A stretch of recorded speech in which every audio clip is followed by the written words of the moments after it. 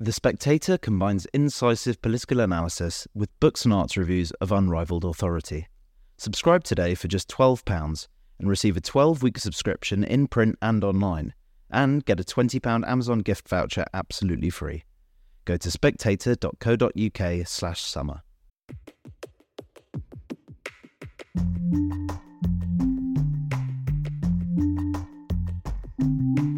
Hello and welcome to the Edition podcast from The Spectator. Each week we look at 3 pieces from the magazine with the writers behind them. I'm William Moore, The Spectator's features editor.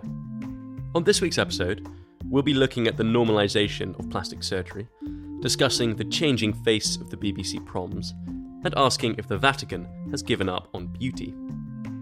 First up, in her cover piece for the magazine this week, Louise Perry writes about how social media is fueling the cosmetic surgery industry. She joins me now, along with the Times' Sarah Dittam, author of the upcoming book, Toxic: Women, Fame and the Noughties. Louise, is plastic surgery problematic? And if so, why? Is it problematic? I mean, yes. I also think it's probably completely inevitable, because I think that as more and more ways of prettifying ourselves have become available, they have been welcomed with open arms by consumers. And I think the really striking thing about beauty trends now compared to in the past is that now the cost, the sort of annual cost of looking normal, right, at least looking well groomed, is much higher than it used to be. You know, it's not just getting a mani-pedi and getting your hair dyed or, you know, whatever, already quite expensive, right?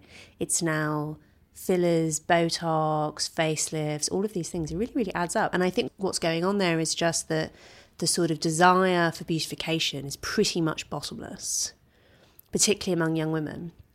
And they're not wrong to recognise that actually being beautiful advances your interest in all sorts of ways. There's so much data that I cite in the piece showing that people, you know, they do better professionally when they're better looking. It's not just in the sexual market. People like them more. Like, there's so much inequality actually based on beauty. So I sort of think, well, if the technology exists to make oneself more beautiful, people are being completely rational in choosing to spend their money on it. So why might there be a problem with that? Well, I mean, at the extreme end of it, it can be quite dangerous. So like one of the procedures I write about is the Brazilian butt lift, which I think has a death rate of 1 in 3,000, which is really very high, particularly because you've often got women flying out to parts of the world where they can get it more cheaply and where it's not very well regulated. So that's clearly that's not a good thing.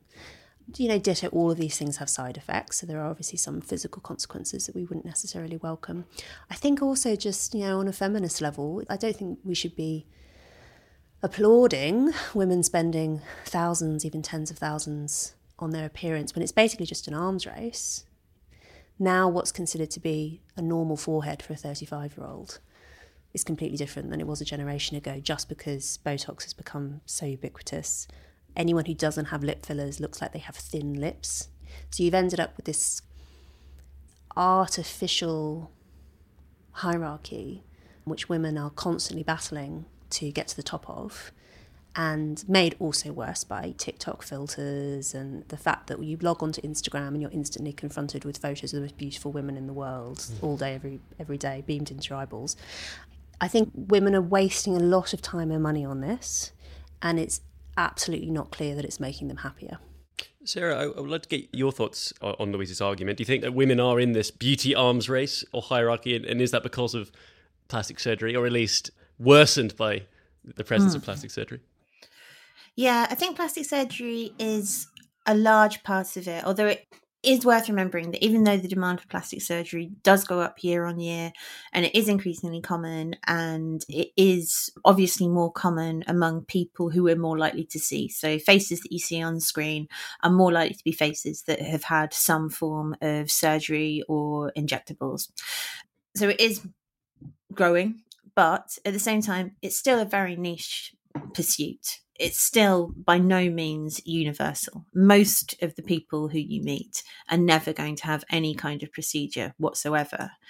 So we can kind of overstate this thing, but it does have a collective influence. And I think even more than surgery and injectables themselves having an influence, the presence of filters makes a huge difference to what we think a normal face looks like and what we think our normal face looks like. A huge amount of kind of socially induced dysmorphia, I think, comes back to filters and to the fact that filters are kind of unavoidable. So a lot of phones just have an array of presets that will adapt your appearance a bit and kind of soften you a bit here, sharpen you a bit there, make you look just, edgy just a little bit closer to the ideal without you consciously needing to engage with that at all.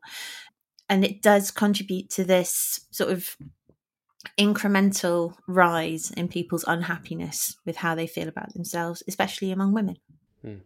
Well, Louise, actually, on the point Sarah just said there, especially among women, and you say in your piece that 93% of all cosmetic surgery procedures in 2022 were undergone by women. But are we seeing more men having plastic surgery as well?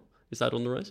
So men are getting in on the action a bit, and there are some procedures, I believe, which are like male specific. You can get, for instance, fillers in your jawline to make you look like you've got a squarer jaw, plus Botox, all of these things, facelifts. I believe that an awful lot of men in the public eye are getting work done now. And again, who can blame them? If it's available, then it extends your career and so on. I think, though, that the pressure is always going to be more on women, and we're always going to expect most of the customers in the aesthetics business to be women, for the simple reason that youthful beauty is incredibly prized. Youthful female beauty is incredibly prized. And, I'm thinking particularly of celebrities, actresses, whoever, who want to be able to extend their careers and may be able to do so by keeping up with the Joneses and having the procedures that everyone else is having.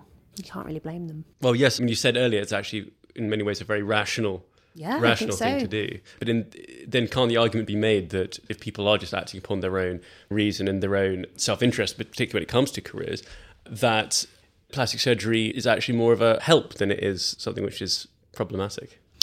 Well, I think the challenge is that it's a positional good beauty, right? In that it is valuable in the sense that if you are more beautiful than other people, you have an advantage over those other people. If everyone, though, is spending vast sums, I do completely take Sarah's point that this isn't actually everyone, we're largely, what we're talking about at the moment is basically people in the public eye and people who are relatively well off. Although, the market that this is moving into is the middle classes, basically, is younger women who are earning kind of goodish professional salaries but are not rich. That's actually the key demographic who are now starting to, I'm sure many Spectator listeners are in this demographic, right, who are starting to move into this market, having not done so before. And yes, the issue is that you end up running to keep still because it just changes what we think, particularly when it comes to aging. It changes what we think looks normal at a certain age. And so if you just look natural, you start actually looking unusually old in other people's eyes.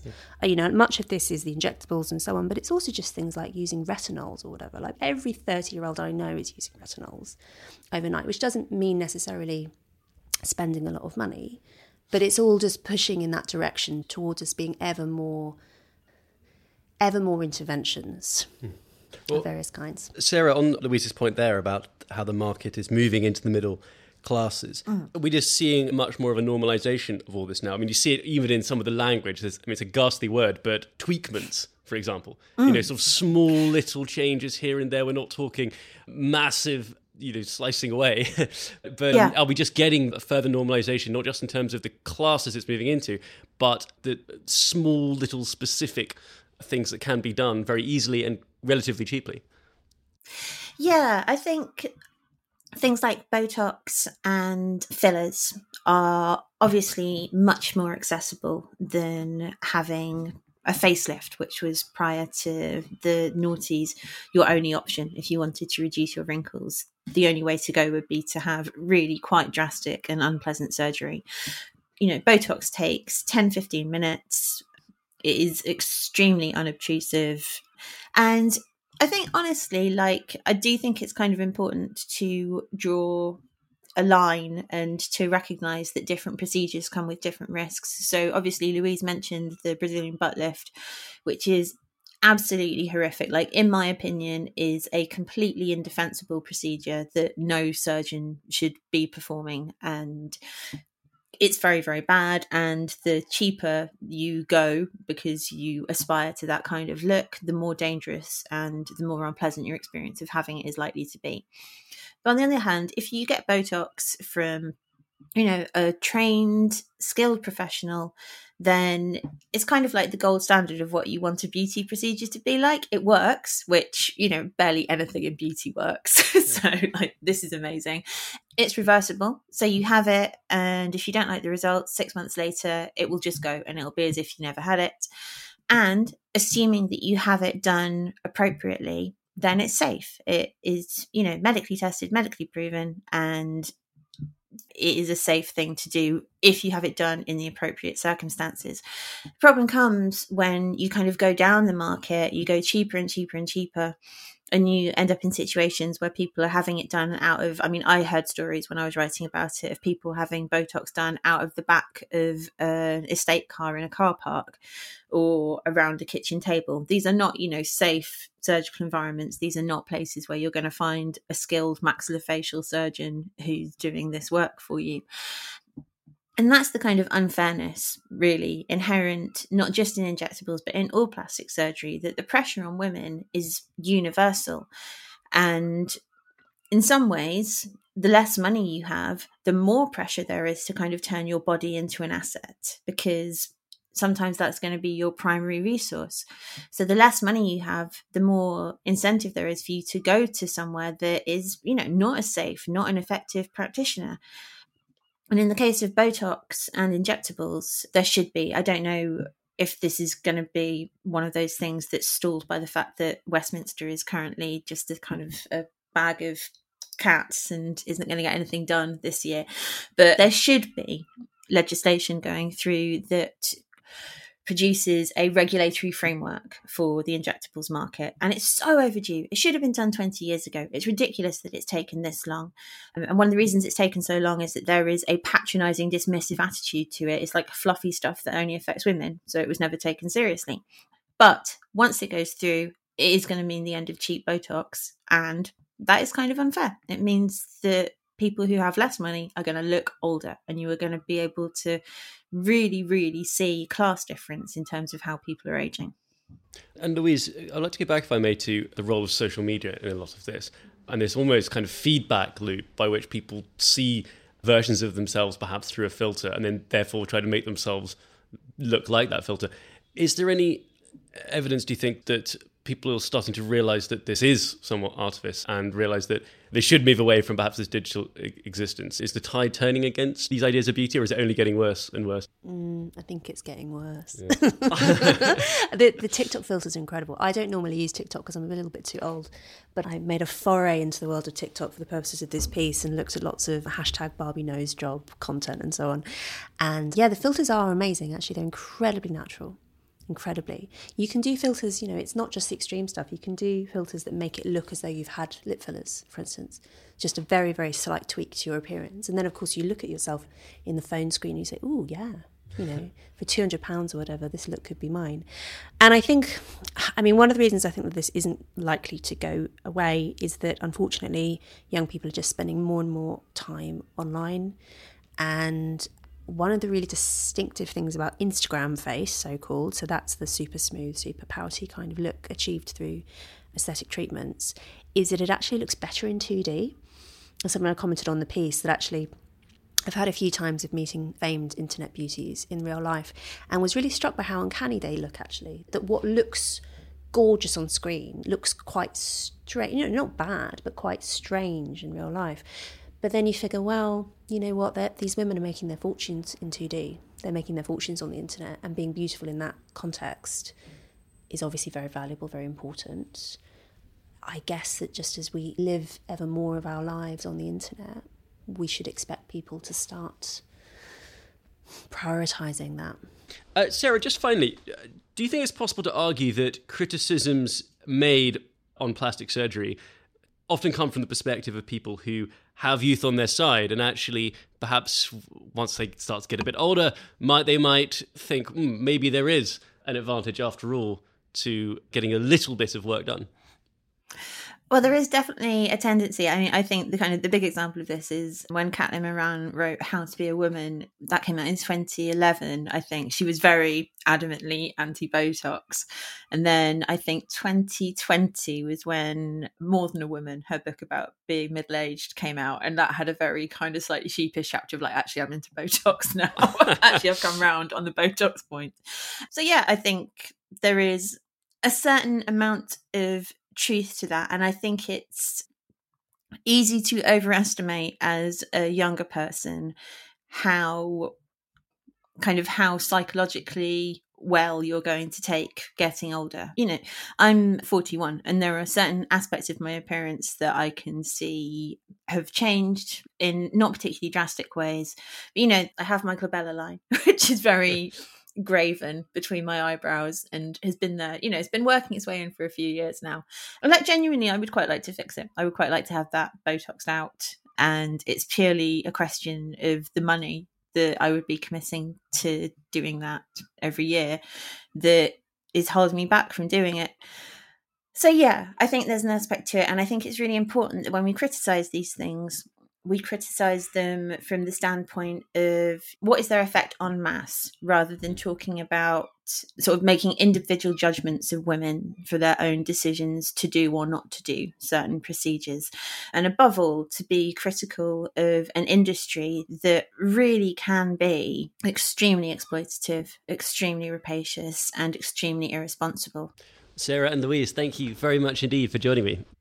Next, in anticipation of the BBC Proms this week, Philip Hensher writes in the magazine that classical music has gone from being a supreme cultural statement to just another curious musical genre. He joins me now with Sir Nicholas Kenyon, former controller of BBC Radio 3 and director of the Proms, and now the Telegraph's opera critic. Philip, in your piece, you write about the changing nature of the BBC Proms, and you start with what you call the two faces of the Proms. Could you start by explaining to our listeners what you mean? Well, I think that most people in the world who are not very attached to the Proms, when they think of the Proms, they think of the last night of the Proms. But the last night is, you know, it's a very old-fashioned sort of concert now. It's this kind of series of light pieces, miscellaneous things, culminating in a series of patriotic songs. Now, you know, that sort of thing is perfectly all right, but it's nothing like the rest of the season. You know, the rest of the season has become quite a serious and idealistic and forward-looking series of classical music concerts and some other things. I think it's been a great mistake, to be honest, to hang on to the format of the last night of the Proms, because it does give quite a false impression of what the rest of the Proms is like. But you know, I understand that it's almost impossible to do it in practical terms, to get rid of it. So, Nicholas, what do you make of that assessment? Do you think Philip's being a little harsh on the last night? No, I think it's absolutely fair, because one of the things one constantly had to encounter when running the rest of the season at the Proms was visitors from the Far East coming into the Albert Hall saying, where are the flags? And being slightly disappointed by the seriousness of the occasion. Look, it's just something you have to take as part of the history of the Proms. And I think rather than Philip's idea that one should just junk the last night, what we tried to do in my time, which is a fair while ago now, was expand it outwards. That was the beginning of Proms in the Park, in Hyde Park, and eventually around the four countries of the UK, just to show that this can be a completely different sort of musical celebration, but a very inclusive one. And Philip, the last night, and actually more generally the Proms, they often come under accusations of all sorts of things, you know, from people saying that it could be racist to saying it could be populist grandstanding, and then other people saying that the whole Proms themselves are too elitist. I mean, what's your response to this? Do you think the Proms just can't win? Well, it's difficult to take accusations of elitism very seriously when you can get into the proms, even now, the best proms for £8 if you're prepared to stand up, in a week when the tickets for Taylor Swift have been, going for hundreds and hundreds of pounds, probably thousands of pounds. No one really calls those elitist, and the proms give you a much better experience musically, I would say. So I think the question of elitism is a duff one. What is really a problem, not just for the proms, but for classical music and for culture generally, are sort of perceived barriers which just aren't there. How do you get rid of barriers that don't exist? I think that's, something that nobody's been able to solve. I think Philip had a good point in his article about the changing status of classical music within the prom season. And I think that's really a reflection of how public taste is changing, and what Philip refers to as barriers that aren't there. I would really agree with that, in that the proms of the past, very much as the classical music audience, was absolutely firmly in a box. It was a specialist, if highly popular, approach to the central music of the repertory. Beethoven symphonies, Brahms symphonies, da-dum. And what happened during my time before and after was this huge, huge expansion of what people regarded as great music that was worth encountering in a prom season.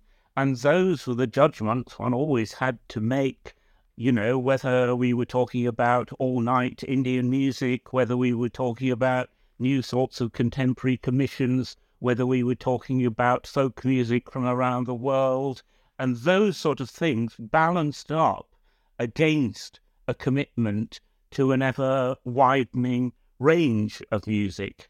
I was terribly struck by Philip's memory of going to a whole week of the 1983 proms. So I got up my 1983 proms guide, and as well as the things you mentioned, Philip, like the 10-step Mahler 6, which I remember vividly and had a cassette of for years, the thing about 1983 was we are getting, for instance, a whole Rameau opera.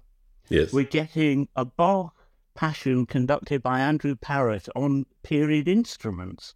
We're getting a late-night concert by Julian Breen. So there is that expansion towards early music, and there's also a huge raft of new commissions. So even then, the repertory was broadening in what I would say were very creative ways. I think the key point about that period, it was Robert Ponsonby's Yes. period, and also John Drummond's, and also, if I may say so, Nick's period running the proms, is that this expansion did take place without abandoning the commitment to excellence.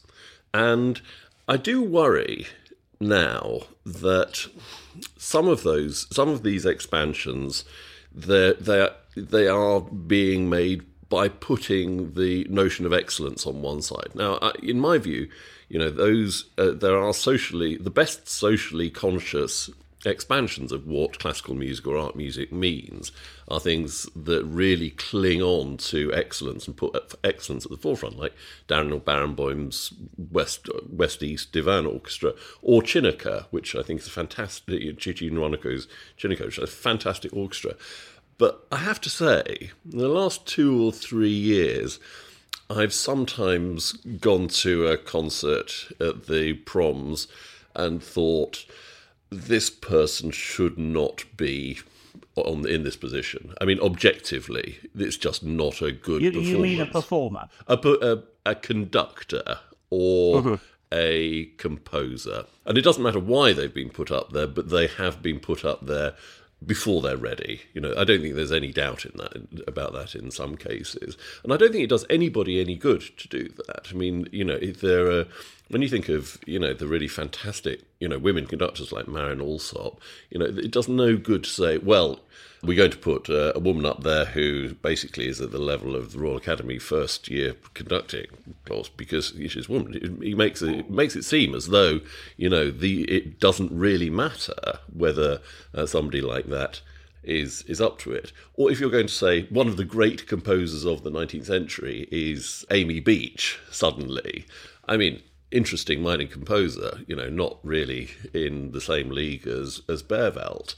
These things are being done almost by putting excellence to one side in a way that was never the case in the past, I think. And are you saying that that's for sort of slightly political reasons? Yes. Because we're talking, because of the gender balance concerns, that sort of thing? Yes, and other concerns. I think it's fair that one always has to guard against that. But I must say, in my more limited proms going recently, I haven't encountered that. I mean, I think Amy Beach is a very good example. Louise Sarong is another. Ethel Smythe is another of composers who were genuinely neglected in my time and before because there wasn't, and there has now come forward an interest in those composers. And we judge for ourselves. The audience judges for itself, as it always has done, with the new work, some of which, the new work that I presented in my time, was frankly a failure. Some of it was extremely successful and has gone on to be performed a lot of times. But I think the great thing about the proms, and that what disturbs me about what Philip says, is the commitment to quality has always been paramount. Because I think that's one of the underlying reasons for the success of proms with the audience. I mean, one of them is just the feeling that they're going to enjoy themselves, whatever they hear. That's a very important bit. But the other is a degree of trust that anything that is put on by the proms is going to be worthy of maybe 15 or 20 minutes attention in your life. And you may like it or you may not. So I think it would be really a pity if any other commitment other than quality or excellence took over, but I don't see that happening. Philip and Nicholas, thank you very much indeed for joining me. Thank you. And finally, The Spectator's Damien Thompson writes about what he considers some of the misguided initiatives by both the Church of England and the Vatican to engage with popular culture, which prompts him to ask, has the Vatican abandoned beauty? He joins me now with Father Lawrence Liu, prior and parish priest at Our Lady of the Rosary and St. Dominic. Damien, to start with, could you tell our listeners about the audience with artists at the Sistine Chapel last month? What was striking about it? I think what shocked people most was that one of the artists involved, a Spanish photographer called Serrano, who's a transgressive artist. And you're not kidding, because his most famous piece of work, excuse me, Father, but it's called Piss Christ. And it is indeed a crucifix submerged in a vat of the artist's own urine. And this has been, he did this in the 80s, I think. It's been notorious for decades. And the Vatican not only thinks that this guy should join a gathering of, 200 artists to discuss culture, but this wretched bureaucratic Irish bishop in the Vatican, who I've met, Bishop Ty, has actually come out and said, well, it's challenging us, piss Christ, to know the realities of it or whatever, some blather. And they had old Ken Loach there, far left Ken Loach, kicked out of the Labour Party for belonging to an anti-Semitic organisation. I know that some very gifted Catholic artists were not on the guest list because of their doctrinal orthodoxy. It's just part of the unfolding catastrophe of this pontificate. As somebody in Rome explained to me, the dicastery for culture is inviting these crazy people because they think the Pope now rules, Francis now rules all the dicasteries in an almost totalitarian way. And they want to do whatever they think will please him. And whatever pleases Francis seems to be anything that will upset the Conservatives. That seems to be the only measure of his getting his approval. Will it upset the Conservatives? His own views, his own tastes he's got quite good taste in music, or very good taste in music, if it's believed. But it's just this endless process of rubbing people's nose in it. And two people, both a very well-known Catholic artist and this distinguished priest scholar, said to me, this is intimately connected with the assault on the Latin Mass, the absolute wicked, iconoclastic, thuggish attempt led by the revolting Arthur Roach to stamp out the Latin Mass that Benedict XVI so gloriously restored as an option for Catholics. So it's all bound up in what I think is a pontificate that's gone desperately off the rails. I can't wait for it to end, because with every passing day, the Catholic Church is weakening. Father Lawrence, I wondered what your thoughts are on Damien's argument. Do you think that the Vatican has embraced transgressive art, perhaps to the detriment of more conservative art and ways of thinking? I have to say that it wasn't until I read this article that this was brought to my attention properly. I tried to avoid reading too much about what's happening in the Vatican at the moment. And so this was something that surprised me somewhat. It reminded me of a beautiful meeting for artists and musicians that Pope Benedict XVI had called, also in the Sistine Chapel. And this seemed to me to follow in that tradition, I guess. But it seems to have, as you said, Damien, sort of perhaps missed the mark, or it's sort of trying to achieve the wrong things. I'm not exactly sure whether it's meant to be provocative about the Latin Mass and the beauty that that stands for, but it's certainly, there are many other things that have been provocative, I suppose, in the last 2 weeks, and one could be distracted by all these other things. Maybe that's why I've not paid attention to this event at all. I wonder, what is the point of this?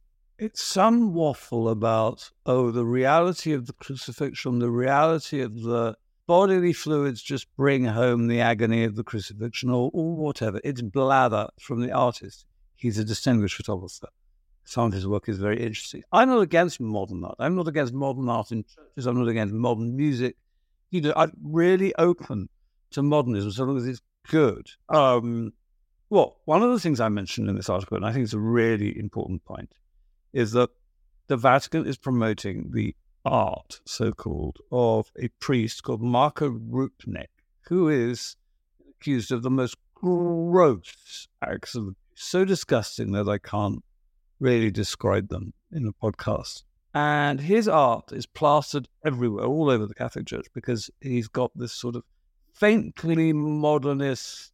I mean, somebody said it's Hallmark meets Roswell, because all the Holy Family and everything, they've got these always black, empty eyes, and this Rupnik mosaics are everywhere. But now we know, not only is the guy a horrible abuser, but, not only do we know that he's an abuser, we know that some of his sick ideas about the Eucharist and sex are actually portrayed in his so-called art, which the Vatican, despite everything, continues to tweet out moronically. Well, I wonder, Damien, you mentioned earlier that you believe this is sort of connected, perhaps thematically or in some other way, to the Pope Francis pontificate's ideas about the Latin Mass. I wonder if you could expand on that point of your argument a little. Yes, they are willing to embrace every conceivable aesthetic except the aesthetic of their own heritage. And so the beautiful Latin Mass, which is beautiful in its construction, in its celebration, in the art it's inspired, this is being actively suppressed at a time when the photographer of Piss Christ is being invited into the Vatican. It's revolting, and it is particularly distressing. I was particularly irritated. Younger Catholics who are actually attracted to the Latin Mass and traditional ways of saying the Mass. There's Father, a Dominican, there's a Dominican rite. And I know for a fact that some young Catholics they've been kicked into basements. They're just being treated like heretics or like scum, basically. And they're actually embracing this because they know that when they see the Mass of the Ages, they won't be, no, as I put it, no dad dancing bishop is going to tell them to contemplate a picture of their Saviour on a crucifix dangling in the artist's urine. And I think it's going to have, people say it's going to have the Streisand effect, if you know what that is. Barbara Streisand made so much fuss about something that she made things worse. And I think the banning of the Latin Mass, I know for a fact, has made one or two of my young Catholic friends curious enough to go to it for the first time.